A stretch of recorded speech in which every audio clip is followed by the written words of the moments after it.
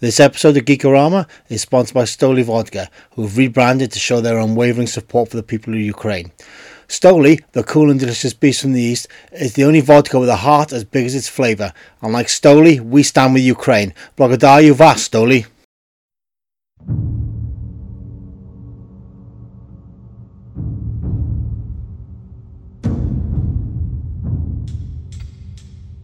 Between the time when the oceans drank Atlantis and the rise of the sons of Arius, there was an age undreamed of. And unto this mass movement, destined to bear the jewelled crown of geekdom upon its troubled brow, it is we, mass movement's chroniclers, who alone can tell thee of its saga. Let us tell you of the days of geek adventure.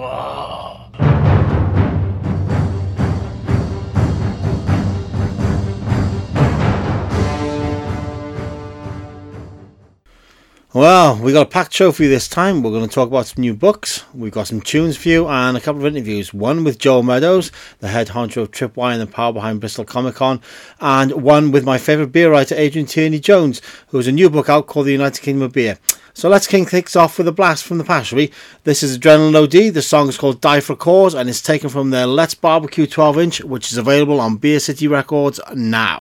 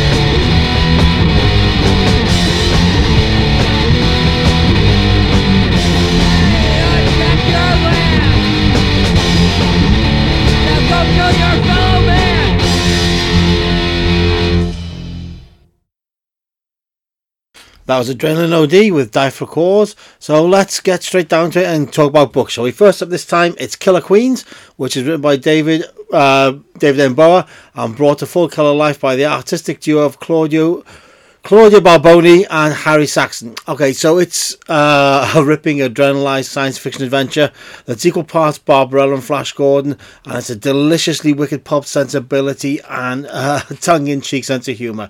It's funny, warm, and thoroughly engaging. If sex, spaceships, ray guns, and sort of pulse-pounding adventure float your geeky boat, you're going to absolutely adore this book. It's just a wonderful science fiction romp. And it's published by Dark Horse, and you can get it now. And I recommend that you do indeed. Right, time for more tunage. This next song is called PhD and LSD. It's by Pleased Youth, and it's taken from their Doomsday LP, which is available on Beer City Records right now.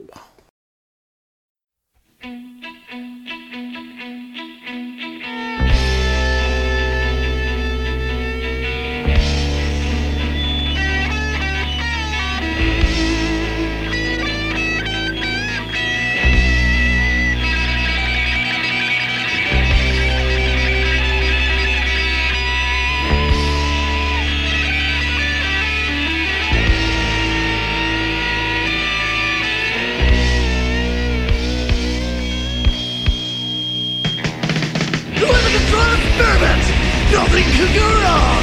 Just a glass of college psychology majors and a journey to the unknown. Smoke up this place cigarette. Tell us what you see as we write down your reactions to RSD. The man in the corner, drinking daisies from the air. Pretty girl in a frenzy, plucking spiders from her hair.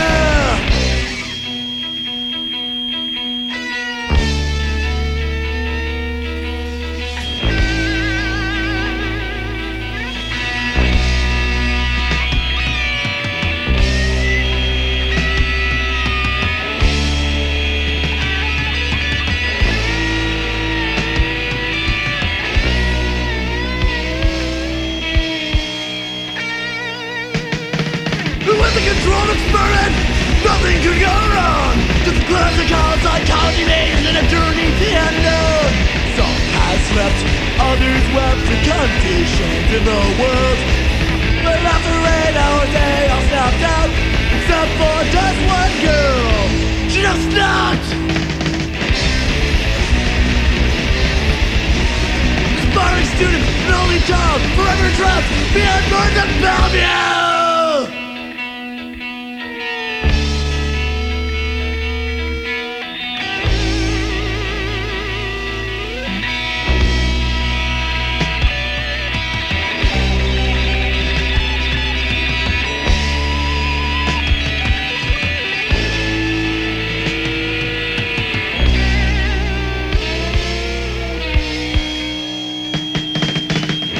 Can go wrong.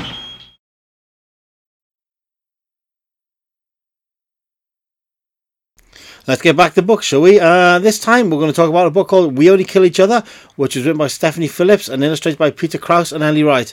It's based on the true story of Jewish gangsters being recruited by the FBI to take out American Nazi sympathizers and extremists in the run-up to World War II, and as you'd expect, it is awesome. Look, all you really need to know about this book is that it looks incredible, the story is all kinds of awesome, and Nazis get wiped off the face of the earth. What more could you want? Look, you know, I am, much as I dislike anybody meeting their end, it's always a good day when Nazis die, and nobody can deny that. And this story is just, it catapults you straight into the heart of the period, and you just side with every single thing that these gangsters do, these guys do. I'm telling you, it's so good. Stephanie Phillips has become one of my new favourite writers, and I cannot recommend this book enough. It's published by Dark Horse. It's called We Only Kill Each Other, and it's available from your local comic book store now. Sorry about that, folks. Got a little sort of frog caught in my throat. So, let's have some more AOD, shall we? This is Rock and Roll Gas Station. It's taken from their Wacky Hijinks 12-inch, which is, funnily enough, released by Beer City Records. So, Dave and Bruce, take it away.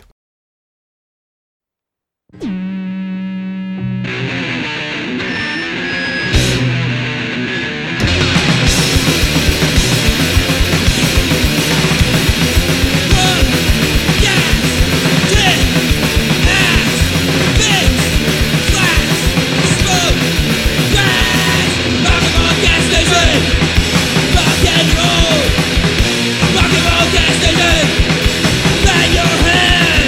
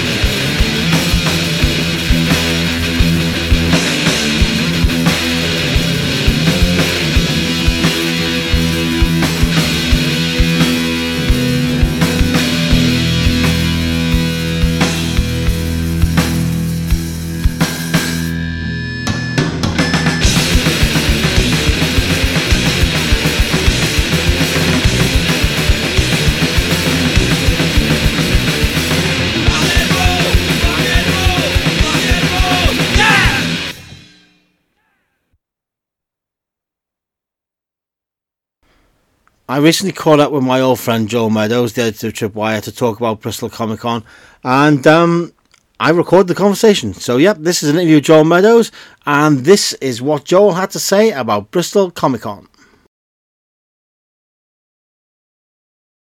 Well, hello, Joel. It's been a while. It has been a while. So, how are you keeping, brother? Yeah, I'm very good, thank you. Juggling a lot of different things, but yeah, all good. So, how's Tripwire coming along?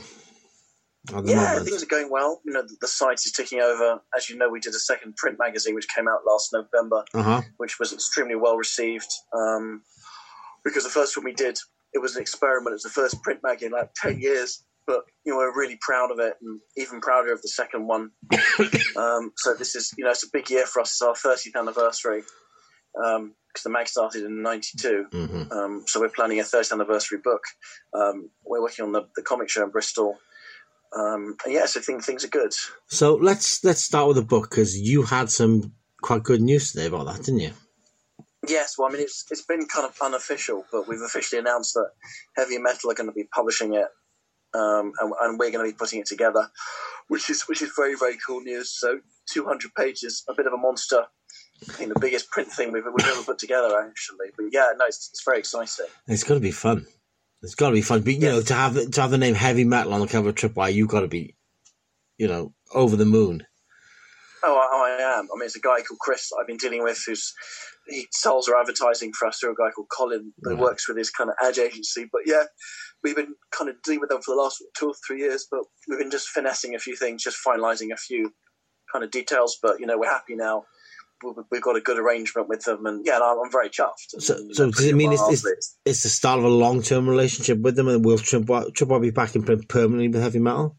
Is this something they're looking to like make it their periodical, their comics periodical? We haven't quite talked about that, but we'll see how it goes. If the book goes well, you know, we wouldn't be averse to having that kind of conversation, because, you know, I love print, and you do as well. Yeah. I mean, web is fine. You know, internet's cool. You can make changes and it's instant, but there's something about holding a physical book or a magazine in your hands. You know, you get that smell of the fresh thing as you get it in from the printers. Yeah. You can't beat it. You can't beat it. Ink gets in your blood. And because we're both old school journalists, that's how we started our career. Yes. That means the world to us. That smell, that just, yeah. Oh, yeah. That. So let's talk about Bristol, because it was Portsmouth and now it's moved to Bristol. So, because Bristol was always famous for having its own Comic Con, but that's gone. So, So let's talk about Bristol. So, explain what the show is and the history behind it. Of course. Well, we did 2 years at Portsmouth. You know, we learned a great deal from the guys that we worked with at the Guildhall. But we just felt it was time to kind of create our own show, because we were consultants at Portsmouth, and we just wanted to do something that we were kind of doing ourselves as our own show. So as you say, Bristol had, you know, a lot of history, had 13, 14 years of comics. You know, it was a proper comic show prior to the Thought Bubble, before all these other shows we've had, like the Lakes. You know, at one point it was just Bristol. Right. And we just thought it's got such history as a city. And it is a cool place. You're not far from Bath. You've got a really good comics community there. You've got a lot of great creators based in and around Bristol. And it's got 2 big universities, and, you know, lots of kind of, you know, graffiti guys. It's got a really nice feel. It's a great city. You know, because the thing about London, obviously I'm a Londoner and I always lived in London, but there's a lot of shows. It's kind of overcrowded, London. There's too many shows. Yeah. So one, we don't want to step on other people's toes. And we also want to kind of establish our own mark again, basically. So we thought that Bristol would be the perfect place to do it. Well, I mean, Bristol had its own Comic Con before, because it was its own, you know, Bristol Comic Con, Bristol Comic Show. That was in the Mercure, then it was in the old tram shed and train station. Yeah, so it has a history of Comic Cons anyway. And since that disappeared, it feels like you're going to be filling that void and bringing something different and new and vibrant to Bristol anyway with this show. Yes, well, I certainly hope so. Right. Well, hope that's the plan. So who's coming and who's guesting? Who's on the agenda? So yeah, I mean, it's a good, as I said. Oh, here goes the internet connection. We've got pretty worked on American flag. Yes. If you want me to start again. Yes. I'm frozen. Cool. Yeah. Okay, Howard Chaykin, who obviously was creator of American Flag, and he does Hey Kids comics for Image. He's an interestingly outspoken figure. Right. So we've got him. We've got Brian Stelfreeze, who worked on Black Panther. Oh, I know Stelfreeze. He's a big talent. He's a very talented man. We've got Jimmy Palmiotti, who's got an amazing CV. He started life as an Inca. Palmiotti's coming as well. Yes, and so is Amanda Connor, of course, because Oh my goodness, husband and wife. So yeah. So we've got them. Obviously, Amanda Connor's worked on Power Girl and Birds of Prey, and again, very talented artists. And, Palmiotti, as well as being a writer, he's run a lot of Kickstarter campaigns. So he's an amazing man. He's really adapted, and he's a good guy. He's a huge comics fan, like an old school comics guy. Yeah. So we've got them. We've got Jorge Jack, who's doing Danger Street for DC, and he's done Batman. Another very talented artist, like younger artists. So we've got him. We've got Carlos Pacheco, because Aerosmith is coming back. Well, it's already back, I believe. Image. We've got Sean Phillips, of course, Criminal and Reckless. Fantastic artist, incredibly talented. Incredible artist. Show poster. We've got Jock coming from Devon. Who else have we got? Mike Collins, who do a lot of comic stuff. He's done a lot of TV. People might not be aware. Okay, so that's gone again.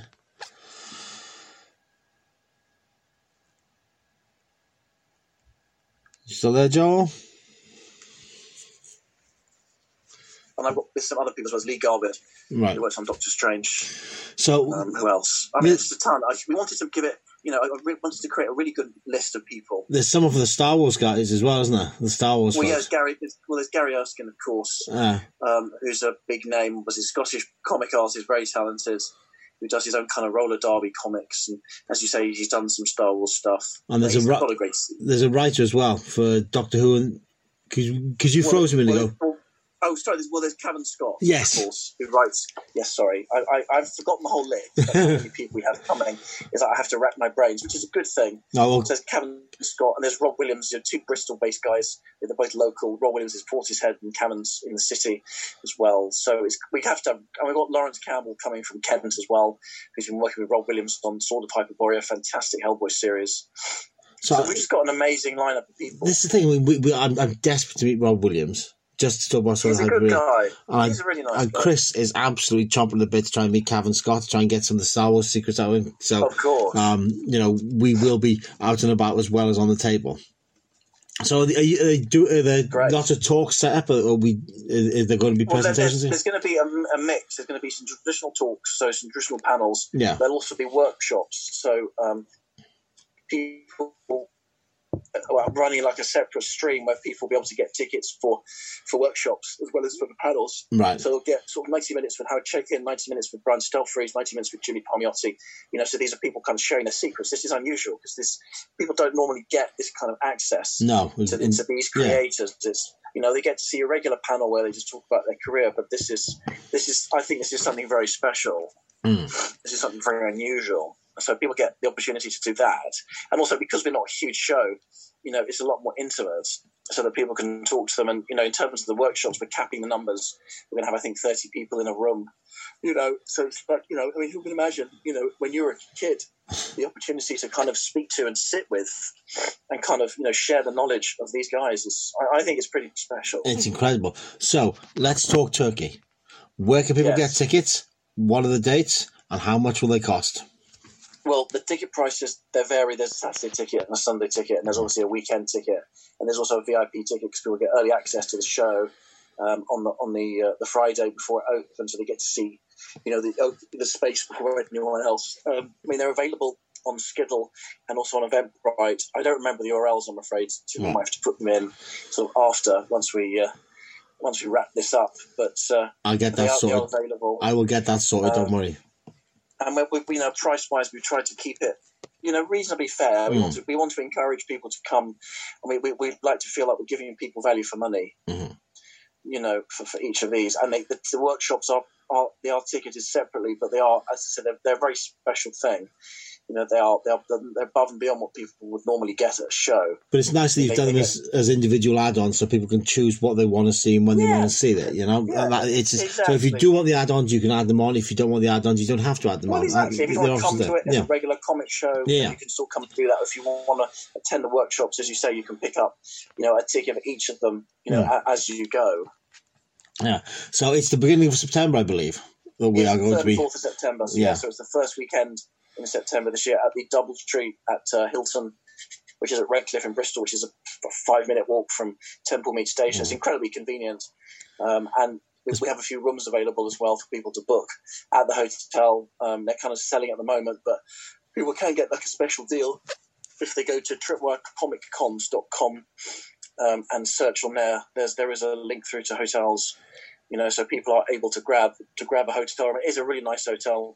It used to be kind of slightly, not quite as nice in the old days, but they've done a lot of work to it, and it's a really nice place, and it's a really brilliant position. And it's for people that either haven't been to Bristol or they have been to Bristol, it's a really good spot geographically. It's walking distance to everything really. You can get into the centre. You can walk to Park Street in like 10-15 minutes. There's plenty of parking there as well, car parking. So it's absolutely there is fun. a very big car park at the hotel, so it's nice, and Redcliffe is a nice area as well. Yeah. So.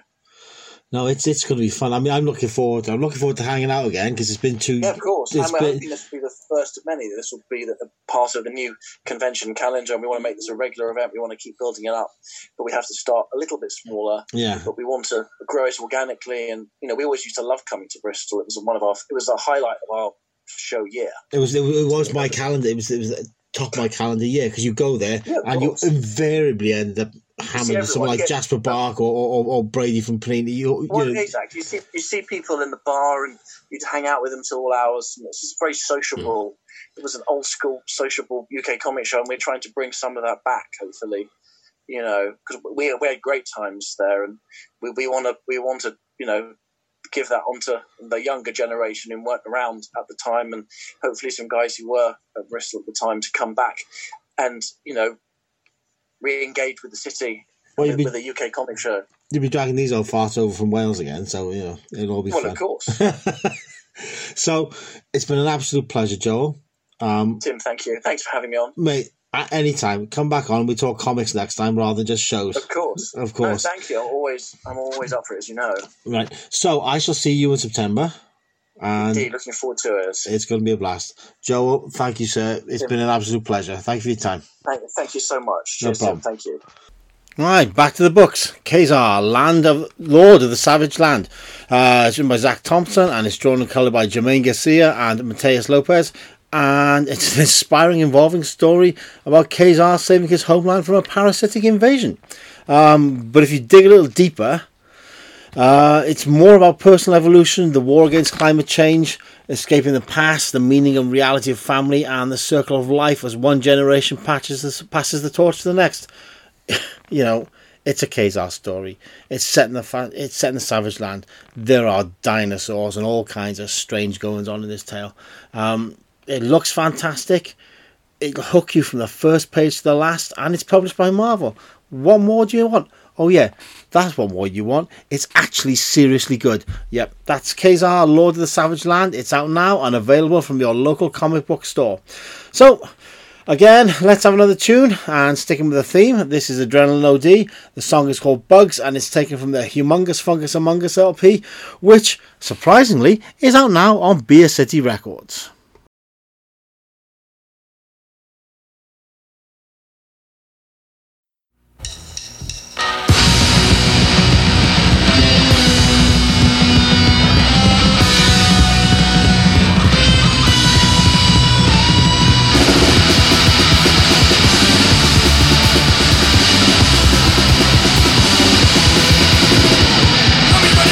Ready to attack! This is the question that I'm fighting back! Coming out of the world,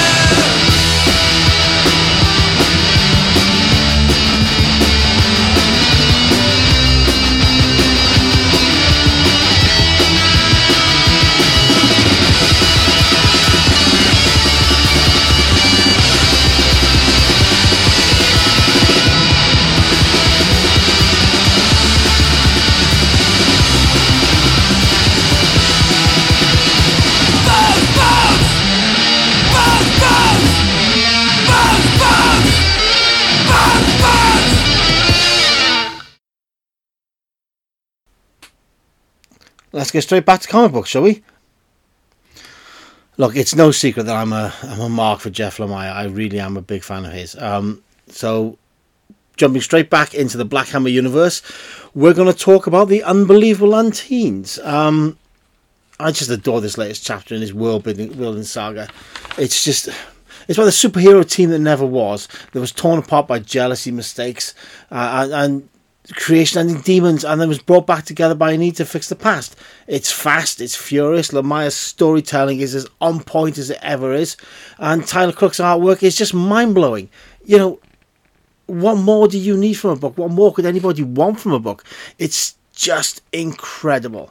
If you haven't signed into the Black Hammer universe yet, do yourself a favour, go right back to the beginning and start where you're meant to start, at issue 1. And then eventually you'll get to the point where you need to read The Unbelievable Unteens.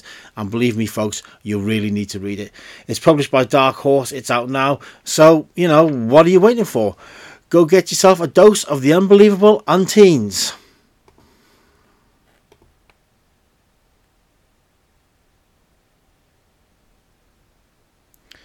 Song time! This is Monogoofy by Bedlam, and you can find it on their final Bedlam LP, which, funnily enough, is released by Beer City Records. So, this is Bedlam, and this is Monogoofy.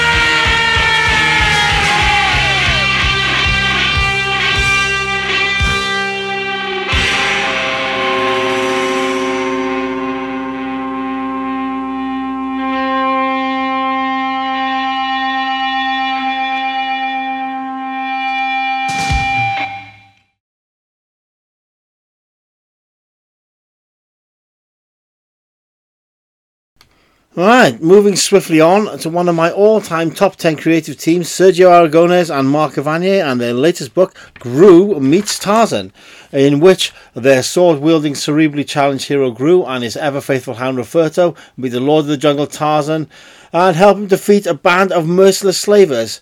And it might just feature a subplot that the main story is actually built around, that involves Sergio, Mark, San Diego Comic-Con, and an ill-advised trip to a low-rent safari park. If you're expecting sort of linear stories that make absolute sense, you're in the wrong place. Don't say you haven't been warned. It's bonkers, it's insane, and it's absolutely brilliant. It's published by Dark Horse, and you can get it from your local comic book store right now. Okay, as I mentioned earlier, I managed to catch up with my favourite beer writer of all time, Adrian Turney Jones, to chat about his books and beer, and here's that chat. Look, folks, the audio was a little off in places as Zoom wasn't playing ball with Adrian and myself that night, so please don't give up on it. Stick with it. The interview really is worth it. Adrian's a hell of a guy, and he knows what he's talking about. I promise it really is really worth it. Anyway, without further ado, mass moving people, everybody in mass moving land, it's time to meet Adrian.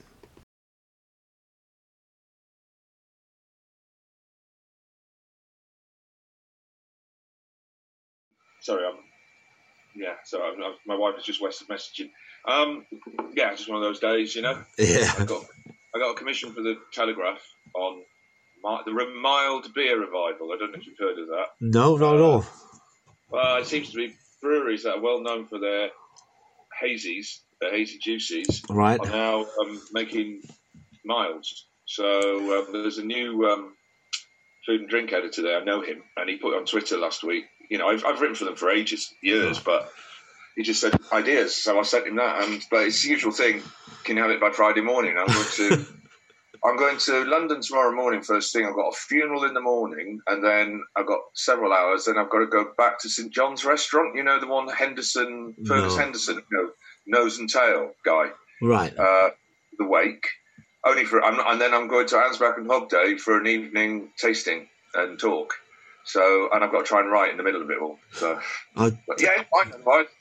I just got back from Florida, and as usual, sampling the incredible craft beer there was just mind blowing. Where were you in Florida? Where was I? I was in Orlando. So okay, it's mainly like Cigar City and Victory. Yeah. Swamp Head. There was some Dogfish Head there as well, and there was stuff over Kentucky Brewery. Because it's a weird thing in America. You can only sell to certain states and all that sort of thing. So like Dogfish Head are Delaware, I think. Yes. So quite a way. You said Victory. That's the ones in Pennsylvania. Pennsylvania. That's where I first. Yeah, that's where I first sampled them years and years and years ago. But they do my favourite triple, which is Golden Monkey. Oh, I know that. Yeah. Yeah. Do you remember? It used to be sold at Safeways. Really? And the IPA did. Well, the reason being, this was about 2004. Right.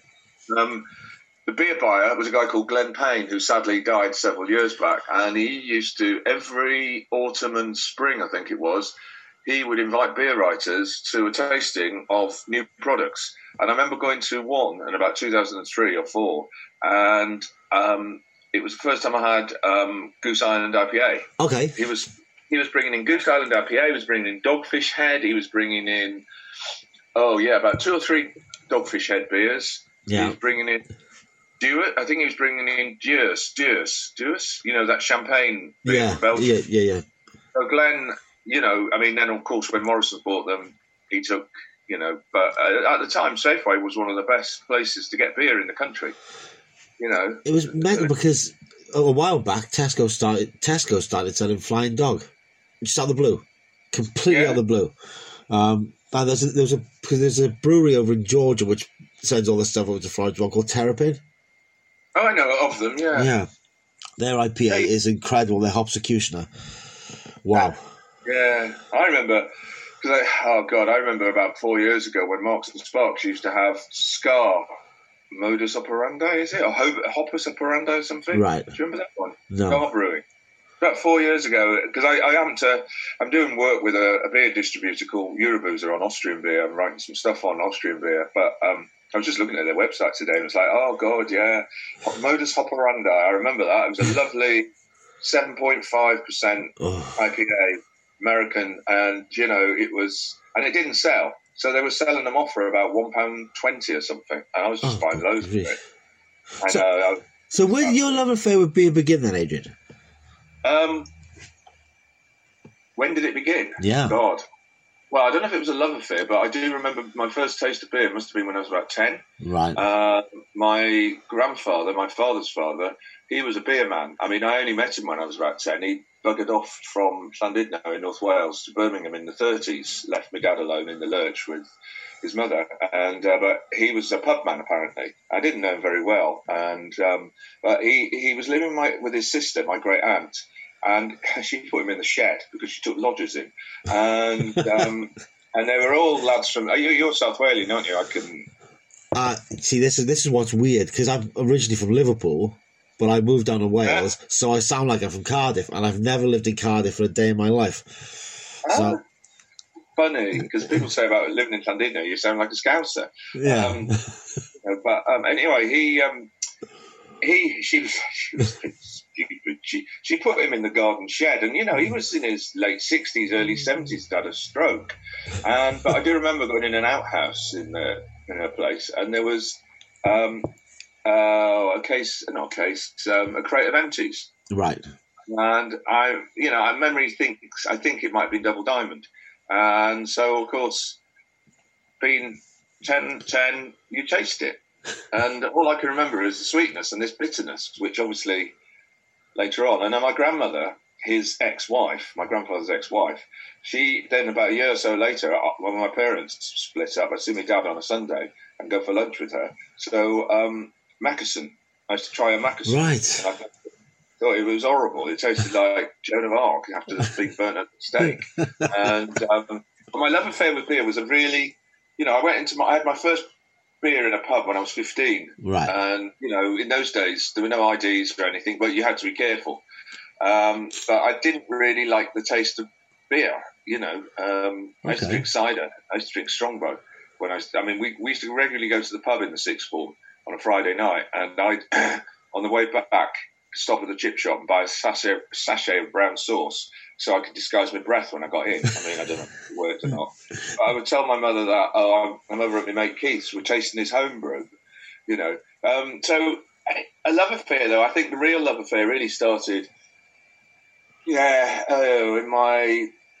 I suppose in college. Right. I went to what is now called Ruskin University in Cambridge, was like the Polytechnic, not the uni. But my mates were from Yorkshire, and we all used to go out a lot. And they were climbers. I was a mountaineer, and so we used to go on trips. And they always had their good beer guides and everything like that. And I was always drinking lager, right? Holstein lager. And I remember them. I wrote about it recently. I remember them asking me what my local beer was, and I went, I don't know, Wrexham Lager. So yeah. But the real time, I think it was during my 20s when I really started enjoying beer. Right. I was going to see a mate of mine in the Netherlands, and he'd say, "Oh, you want to try this Duvel?" Yeah. I have a memory in Eindhoven of about 1988 of having 8 bottles of Duvel, as well as a few lagers beforehand, and coming out of this bar and actually holding on to a lamppost because I thought, "Oh, where am I?" And next day, that was the time when the Channel Tunnel hadn't opened, so we used to get the boat train, and me and my then girlfriend were going back something like 6 o'clock, and I think I only felt well enough to sort of get out of bed at 3 o'clock that afternoon. Those beers are immensely strong, and they go down so easily as well. Oh yeah. I still really like Duvel. I can actually ask for it in Flemish. A friend taught me Duvel Aldersvlicht. She'd probably correct me on that one, but I went to the brewery about 8 years ago, I think it was, right. And it's just like this forest of stainless steel.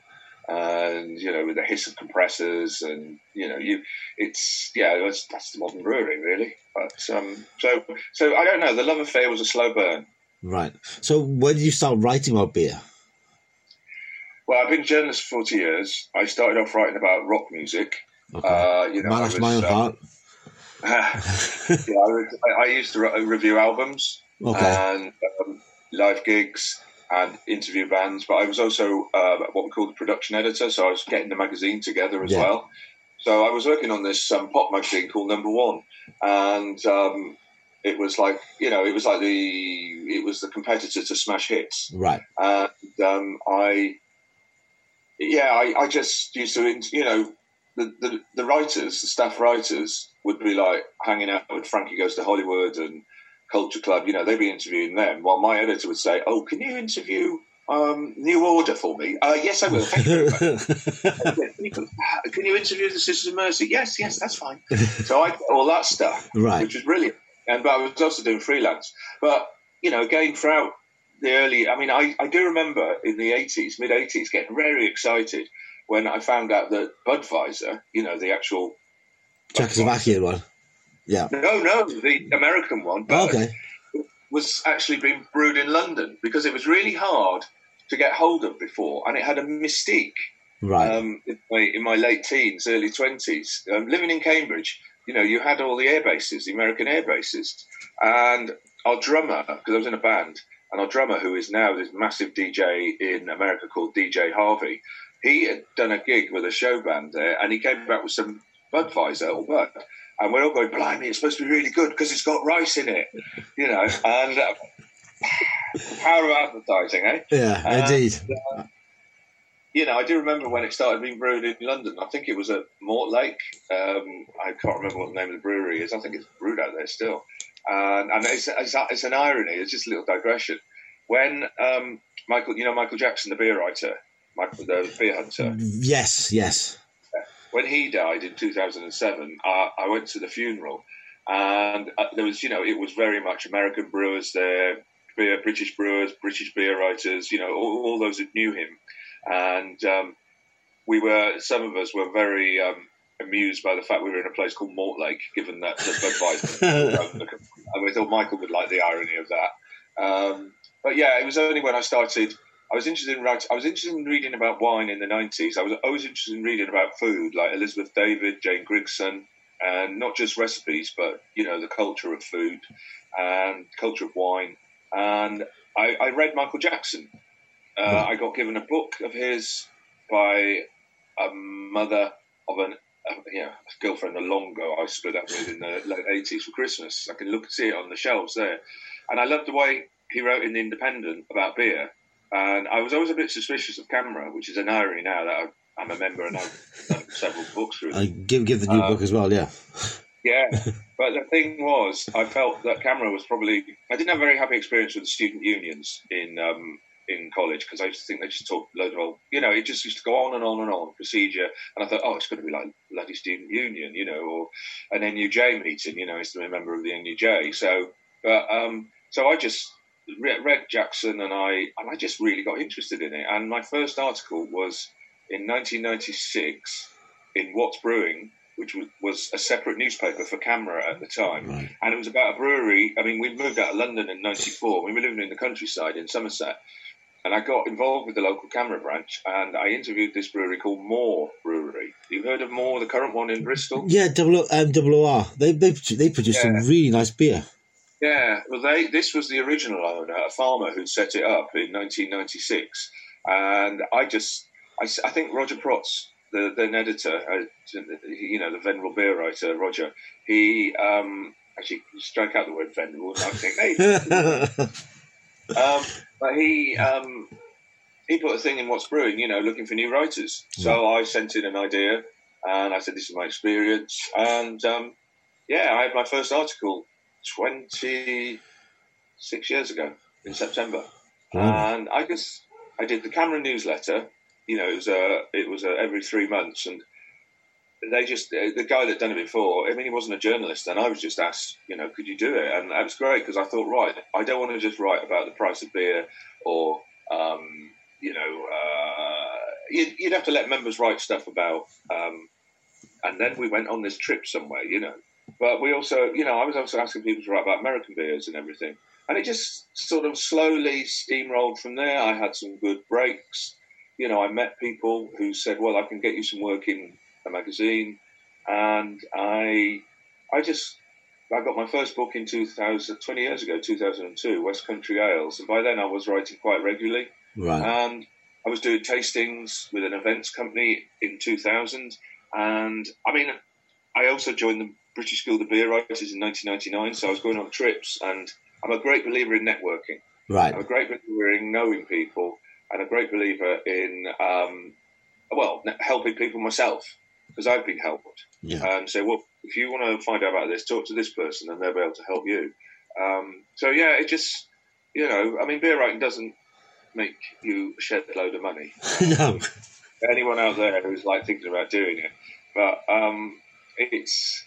I've always wanted to do what I enjoy doing. I could have made loads of money by staying on in the music industry, or rock press, maybe gone high up in sort of publishing and stuff. But I just lost interest in it, And I have a very freelance mentality. I remember I once threw ahead in the late 80s. I left a job on a magazine. I actually went freelance. I still had the job, but I just didn't. I left being staff on the roll of a coin. And I remember saying to the editor, "Look, I don't mind being freelance deputy editor, but I'd rather wake up on a Monday morning and think, you know what, I fancy listening to some Wagner today rather than going into the office." I didn't, but I think writing about beer. A lot of people. I mean, it's a bit better than it used to be, but people say you write about beer, just they're drinking all day, and no, not really. I mean, wine writers aren't asked that question. And the other one I used to get from people who had a lot more money than me, and they'd say, "You've got the best job in the world." And I think, no, you're a managing director. You've got the best job in the world. So why 200? Why 250 beers in the United Kingdom of beer? Your latest book is 250 beers from Britain that bottles and cans that we've all got to try. Why 250? Why that magic number? Well, if you do, that's the thing. If you do 250, the next number you'd have to think about would be 500. Right. And the next up to that would be maybe 1,000 or 1,001, in which case you can't do it because 1,001 beers you must try before you die is a trademark. And I actually edited 3 editions of that book, so I think there's an edition of it somewhere on one of these shelves. Yeah, so you got yeah. Have you got the first edition or the second last one? Or the third? Third. Yeah. It really. I did it about 4 years ago. It really pissed me off that the publisher was saying we can change 50 beers, and I'm going. The whole thing needs changing. You've got an entry for Beavertown. Nothing to say about them getting into bed with Heineken. You've got beers that are no longer available, breweries that are no longer brewing, and they say no, you can just change 50, and it's like so 250 is manageable. Right. Also, it's about. We based the word count on 300 words of beer. You could do just like 50 words for a beer, but then, I wanted my reasoning behind what I wanted to write was I wanted the brewers to tell the story of the beers. Right. There's occasionally ones where I couldn't get hold of them or they were too busy to help me out. And I just went off on one of my sort of digressions. But, it's just fascinating. When I first started reading about beer, you'd ask a brewer, why have you brewed this beer? And they'd go, well, the marketing department said we didn't have a 4.4 copper beer in that alcohol strength. And it's like, oh, right, there's no romance there. Yeah. And coming from a music, writing about interviewing pop stars who would give you sometimes the most ridiculous answers about why they've written a song, but they were still entertaining. Now I think, you're getting... I've had... once a brewer said to me, my ideas for my beers come from music, food, flavours and dreams. And I thought, yes, that's what I like. And so 250 is manageable. We worked out the amount of chapters. I think it's about 7 or 8. I can't remember exactly. And, it obviously, the practical aspect of it is how many pages is it going to be? And, if this is our budget for this amount of pages, therefore... Right. And I'm like saying, I actually want a page for a beer. I want at least 300 words for each beer. Then they say, right, okay, we're going to... So 250 is quite a neat amount. And, going back to 1001, there are some people who've tried to drink every beer in the book. I couldn't even begin to do that because there are some styles of beer that I will not venture near. I won't drink a lager. I just, for some reason... Really? Yeah, really. I know good lager is an institution in itself. Yeah. But there's something about lagers which I always find, I don't know, bland and sort of effortless. What's your favourite beer styles then? IPA. Right. And Imperial Stout. So. Session. I like them. I like most beers. One of the few beer styles, well, I don't know if it's a style, but the sort of emergence in the last 10 years of sour beers, what we call sour beers. Yeah. I think some of them I find undrinkable sometimes. They're so tart. They're so almost like acid battery. Not that I've ever drank acid battery. But sometimes when they're good, they're really good. Yeah. And I was a snob about mild, the style, what I used to call the old man style. And now I've started to have milds from the likes of Elusive, Left-Handed Giant, 5 Points. And I'm going, yeah, okay, give me that plate with all those words on it and I'll start eating. Because, so, going back to the book, we're trying to give a broad spectrum of the best, what I regard, because this is my choice of beers. No, absolutely, yeah. No one has said to me, Cameron didn't say, well, we need this beer in. No one, a brewery hasn't said, well, look, if you put this beer in, we'll do this, we'll send you this beer. But it's all my choice. And there are breweries in there which some people might think unfashionable, but, they brew, like, for instance, one brewery, I won't name it, they brew a fantastic barley wine, and I thought, yeah, that's got to be in there. So yeah, I just try to spread it amongst a lot of the styles. I mean, the one new thing in it was low alcohol. Right. My editor suggested that we have a low alcohol chapter, and I don't know if you're aware, the quality of low alcohol beers has really soared in the last several years. Yeah, well, the last 10 years, but beforehand, I think the last time I drank a no alcohol beer before I did a low alcohol, maybe last week. It was dreadful. It just tasted awful. And then the difference between now and then is just incredible because last week was wonderful. Yeah, no, I agree. I know. Well, I never tried them, and I've written several articles now about low alcohol beers. And my local pub in Exeter, amidst the Deas and the you wouldn't like this then, Utopian Lagers. There's a really great brewery actually that does absolutely fantastic riffs on continental, Central European beers. But there is a Big Drop 0.5% beer, and I've been in there, and they know what the staff know what I order a lot of the time, and it's like their jaws drop. And I said 2 weeks ago, I'll have the Big Drop, please. And they went, what? Are you all right? So that was a unique thing I think about the book, I said, well, what I tried to do was get the brewers to tell the story, but also my way of writing about the beers, because my last book was called The 7 Moods of Craft Beer. Right. It was about 3 years ago, and I won a major award with that. And that was 350 beers. You like the 50 on the end, don't you? Well, it's the publishers a lot of the time that dictate. You're just the writer. And they were shorter reviews, actually. They were only about 100 words. Right. And they were very impressionistic, I didn't talk to any brewers, and it was very much what mood that beer made me feel like. Right. Like, for instance, I had beers that were social moods, the sort of chatting beers you get in the pub with your friends and all that. Contemplative beers, like your Imperial Stouts, yeah. Yeah, where you sit in a chair with your favourite author on your lap and a book, that is, and you read the weather's awful outside. Yes, and bucolic beers, as in like saisons, which have their roots in the countryside. So I put a bit of that in United Kingdom of Beer as well. So, but I thought, rather than being, I have been accused of pretentiousness sometimes. I've actually been in, Private Eye's Sude's Corner. Yes. I've been in it twice over the last 10 years. Oh, no.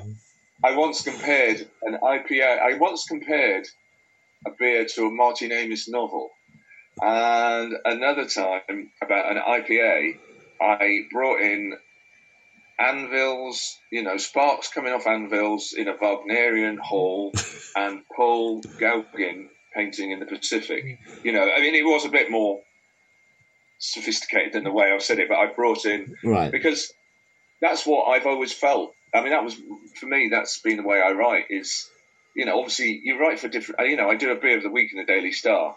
I've only got 145 words, and I really, it's like you learn over the years how to tailor your writing for your readers. Right. Who's reading this? What sort of reader would like this?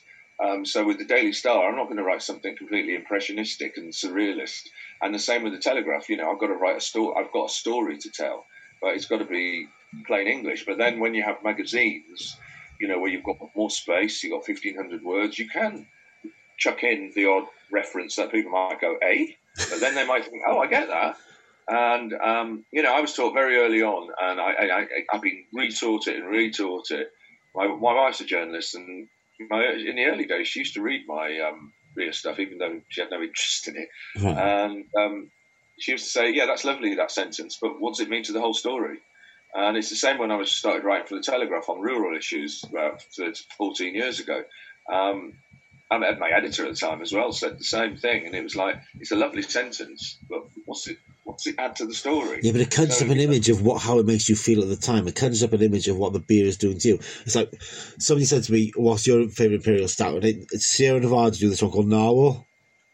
Oh, I know, it's lovely, yeah. And it's like the first time you read Moby Dick, and you get lost in the story. That's how it tastes. That's the image it conjures up, like the storm-swept seas. It's a wonderful beer, but it took a wonderful book, like you said. That's what Imperial Stouts do. That you just want to sit down and read and just drift away. Yeah. I know. It's actually in Norwell will be in your edition of 1001. Yes, it was done by my friend Pete Brown, the writer, because I remember him tasting it, and I said, "Look, I'd like 5 beers from you," and he's like, "Well, I've got to put this in. I've just tried it; it's wonderful." So yeah, God, I've got to drive later. Hence, I would love an Imperial Stout now. Oh, good. Yeah, you're not the only one. I've got to take the dog out. You got to cook dinner and do all the usual things you do after a day at work, like so. So yeah. If you had to choose one style of beer to recommend to somebody who was beginning their own beer adventure that most epitomized the modern beer revolution, what would it be?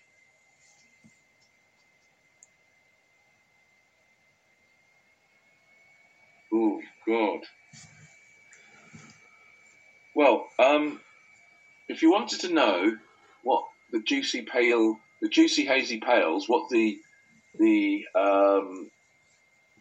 most crucial beer to try of the juicy modern pale beers, I would recommend Deya's Steady Rolling Man. Right. 5.2. It's got plenty of juicy fruitiness on it, a dryness in the finish, and a cleanness about the fruitiness as well. If you wanted to start your beer journey on that, if you wanted to start your beer journey on IPAs, this is the well, of course, Jaipur by Thornbridge. Oh, it's absolutely magnificent, though. Yeah, if you really want to know how the British craft beer revolution, so-called revolution, started, it's Jaipur. I know some people say it's changed since it was first brewed in 2005, but as far as I know, I mean, the thing is, beers do change subtly because the crops are not always the same. The malt isn't always the same. The hops aren't always the same. It's very subtle. The brewing process will change, as more developments happen. And even maybe the yeast, I mean, they'll try and keep the yeast the same. But I think Jaipur is one of those beers, if you want to say to someone, this is a modern British IPA, I think it's Thornbridge's Jaipur. It is a good beer. It's a really, really good beer. Did you know that when that was first developed, the 2 brewers at Thornbridge was an Italian, Stefano Cossi, and a Scotsman who went on to do Brewdog. Yeah.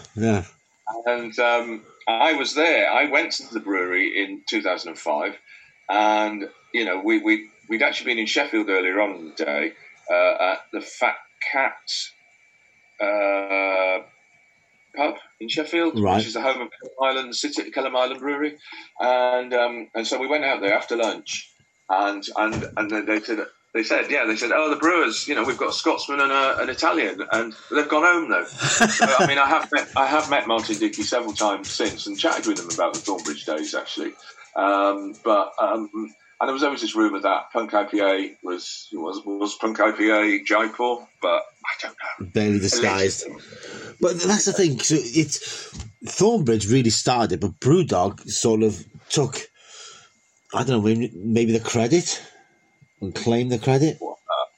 I always thought it was a bit like, if I went back to the punk days when I was, pretty young, but I was really, I used to like the Clash a lot because they had a bit more depth. Right, so Sex Pistols. Yeah, Thornbridge are the Clash and Brewdog are the Sex Pistols. Exactly. Yeah.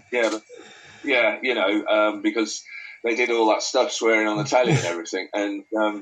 I'll be honest, I'm not really enamoured of Brewdog's beers at the moment. Are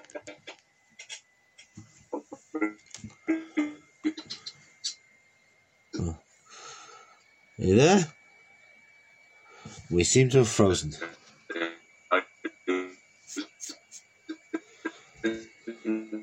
And I was looking. Hello, we seem to have frozen. So much choice. Right, we seem to have oh, damn it.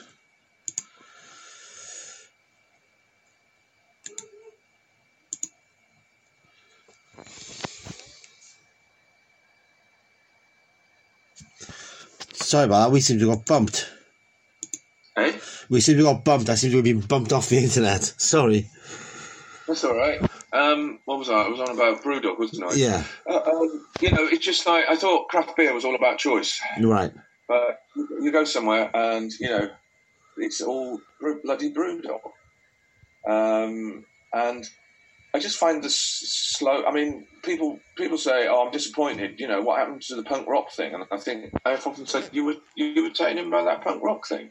Yeah. I mean, I used to like their beers, and I've interviewed both of them several times. I've been up to the brewery, and I thought that things were. I thought they were doing good stuff beer wise, but it just don't seem. It just seems to be stuff for the supermarkets, like they were doing that sour beer facility, which they spent, I don't know, £1 million on. I think I've seen a couple of them beers in Tesco or something. Maybe there you have to buy them off their website or something. And there was all the barrel aged stuff, and I remember trying a 13% IPA, barrel aged IPA with Martin once, and it was like really fascinating. Right. But I wonder what happened to that. You can't hold it forever. Presumably it's going to use it as a blend. And then there was a great double IPA they used to do called Hardcore. Do you remember that? Yes. It was fantastic. I loved that beer. That was ruinous. That was. I just remember having several pints of that in a Brewdog in London, and about 8 years ago. And like, why have I done this? We got invited to. But things change. We got invited to the Brewdog opening in Cardiff, and that was a messy night. Because you just want to try everything they've got on tap there, and it did not end well. So it ended well for them, but not for me. They've got one here in Exeter. I think I've been there once when it opened. Right. I went with my son, who's 22 at the time, and he's like, it's so funny. I say, we'll go for a couple of pints, mate. And he goes, yeah, all right. And then he goes, go have something to eat as well. And so I'm, all right, then let's have a look at the prices. Oh, bloody hell. Exactly. My son works in the industry now, works at Orbit Brewery in South London. Don't know it. They do a beer called, their sort of main beer is something called Nico, after the singer. Right. Nico. They're very good he's operations, not brewing, sort of making sure everything gets done and all that. And he seems to be enjoying it. That was just him saying one day, do you know what? I think I'd like to have a go at the brewing industry. Me and my wife were like, what? It's so funny. When he came home at the weekend, I think my wife got used to it. It's like we went out for coffee, the three of us, and James and I are just talking about the industry, and he keeps saying, Dad, shut up. Sorry, Mum. But it just becomes an all-encompassing thing, doesn't it? I mean, like, we had Tiny Rebel open up down here, and they've gone from just being, well, we're this little brewery, do you want to try our beers at Business Awards, to this mammoth thing where you can find them everywhere. And their beers are genuinely really good. I've met the guys there a couple of times, but the only thing I find about Tiny Rebel, they do a lot of these sweet shop beers. Beers which I'm not a great fan, but I do understand. I mean, that's the thing about beer. I mean, in the book, I talk to various people, and there's a brewery in Birmingham called Antic. Yeah, Antic. Was it Attic? Attic, I think. Attic. Who was it? Attic? Oh God, Attic. Yeah. Anyway, they do a mild. They're in Birmingham, so they do a mild. And, I was emailing the brewer for his thoughts on it, and he was saying, yeah, I'd love to do it more often, but it's the low alcohol, hazy pales that keep the lights on. And you learn something talking to the brewers, because it's all very well, a beer writer says, oh, that beer I like writing about, that beer though, but it's a business. It's like anything else, they have to get people to buy their beers more than once. And another issue, there's this thing where sometimes people do smoothie beers, come out for a soft serve or something. Yeah. And, it's easy for me to go, oh, bloody hell. But I was talking to Jager at Wildcard, Jager Wise once, and she was saying the thing is, something like that causes a sort of discussion at the bar of the tap room, and you get people who don't normally drink beer drinking beer. And you're hoping that this is their turn, because that's the great thing about sour. That's why I think they're very popular for some people because they don't really like the sort of heft and weight of beers with malt and hops, but a sour is more akin to a white wine, possibly, or champagne or something. And, it's got that acidity that I remember a wine writer I did a tasting grandly called the Devon School of Wine. It was a farmhouse, and I think there were about 6 people there, and I did a beer tasting with food. And the only beer that everyone liked was a Belgium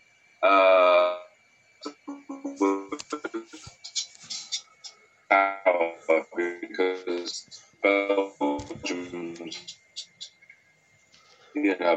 Belgian brewers and writers would say, no, it's not sour, it's maybe acidic. A red, Flanders red, a West Flanders red, I can't remember. But it was one of those, interesting beers. Right. And everyone liked it because they're all saying, we're wine drinkers, we like the acidity here. And you don't get acidity teenager one way or the other. So beer is always my preferred tipple. So to speak, and I hate the word tipple. I don't know why I used it. It's one of those words I always ban when I'm editing something. Okay, so to wind things up, people can buy your book off Amazon, correct? Or Barnes and... Yes, or Camera website as well. And,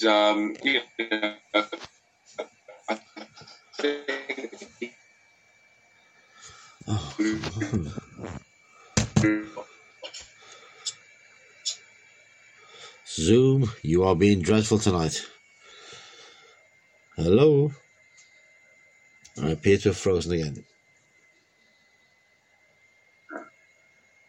You froze again. Yeah. So you were saying that's any books? So it's from Camera's website, from Amazon, from Waterstones. It's right on Amazon. Yeah. Yeah, and from Camera, where you get a discount if you remember. Oh, again, I have frozen again. So we're going to need to find out what the code is. And it's, I'm some of the breweries in the...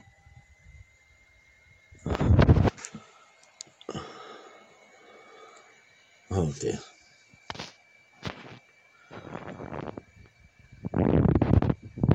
Right. Hello. You there? Yeah? Yeah, it's my internet is playing up dreadfully tonight. So people can buy your book off Amazon. People can buy your book in Waterstones and they can get it off Camera. Unless you don't get it because... They should get it because... I'm not very good at that sort of thing. They should get it because it will help you make your beer life a lot more pleasant and pleasing. And the beers I've chosen in there are in my view, the best in the country in bottle and can. And, for us to lead a good beer life, we need to always go for the best. Perfect. Adrian, thank you for your time. It's been an absolute pleasure. Thank you. Bye-bye. See you again. Okay. Okay, bye-bye.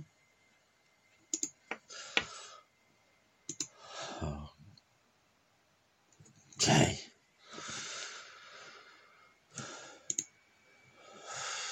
Blinking heck. Zoom, I could kill you. Great interview, wonderful bloke, and you got to do that to us. Ugh. See, I told you it was worth it, didn't I? There you go. That was Adrian Tierney-Jones talking about his latest book, United Kingdom of Beer. I suggest you folks go out and get it now. So that's about it for this episode. So let's finish the right way with, you guessed it, Adrenaline OD. This song is Pizza and Beer. It's taken from the Humongous Fungus Among Us LP, which is out on Beer City Records. And one day, folks, I promise I'll get Dave and Bruce from the band to come in and talk to us on the show. But until next time, here's Adrenaline OD, and ta-ta!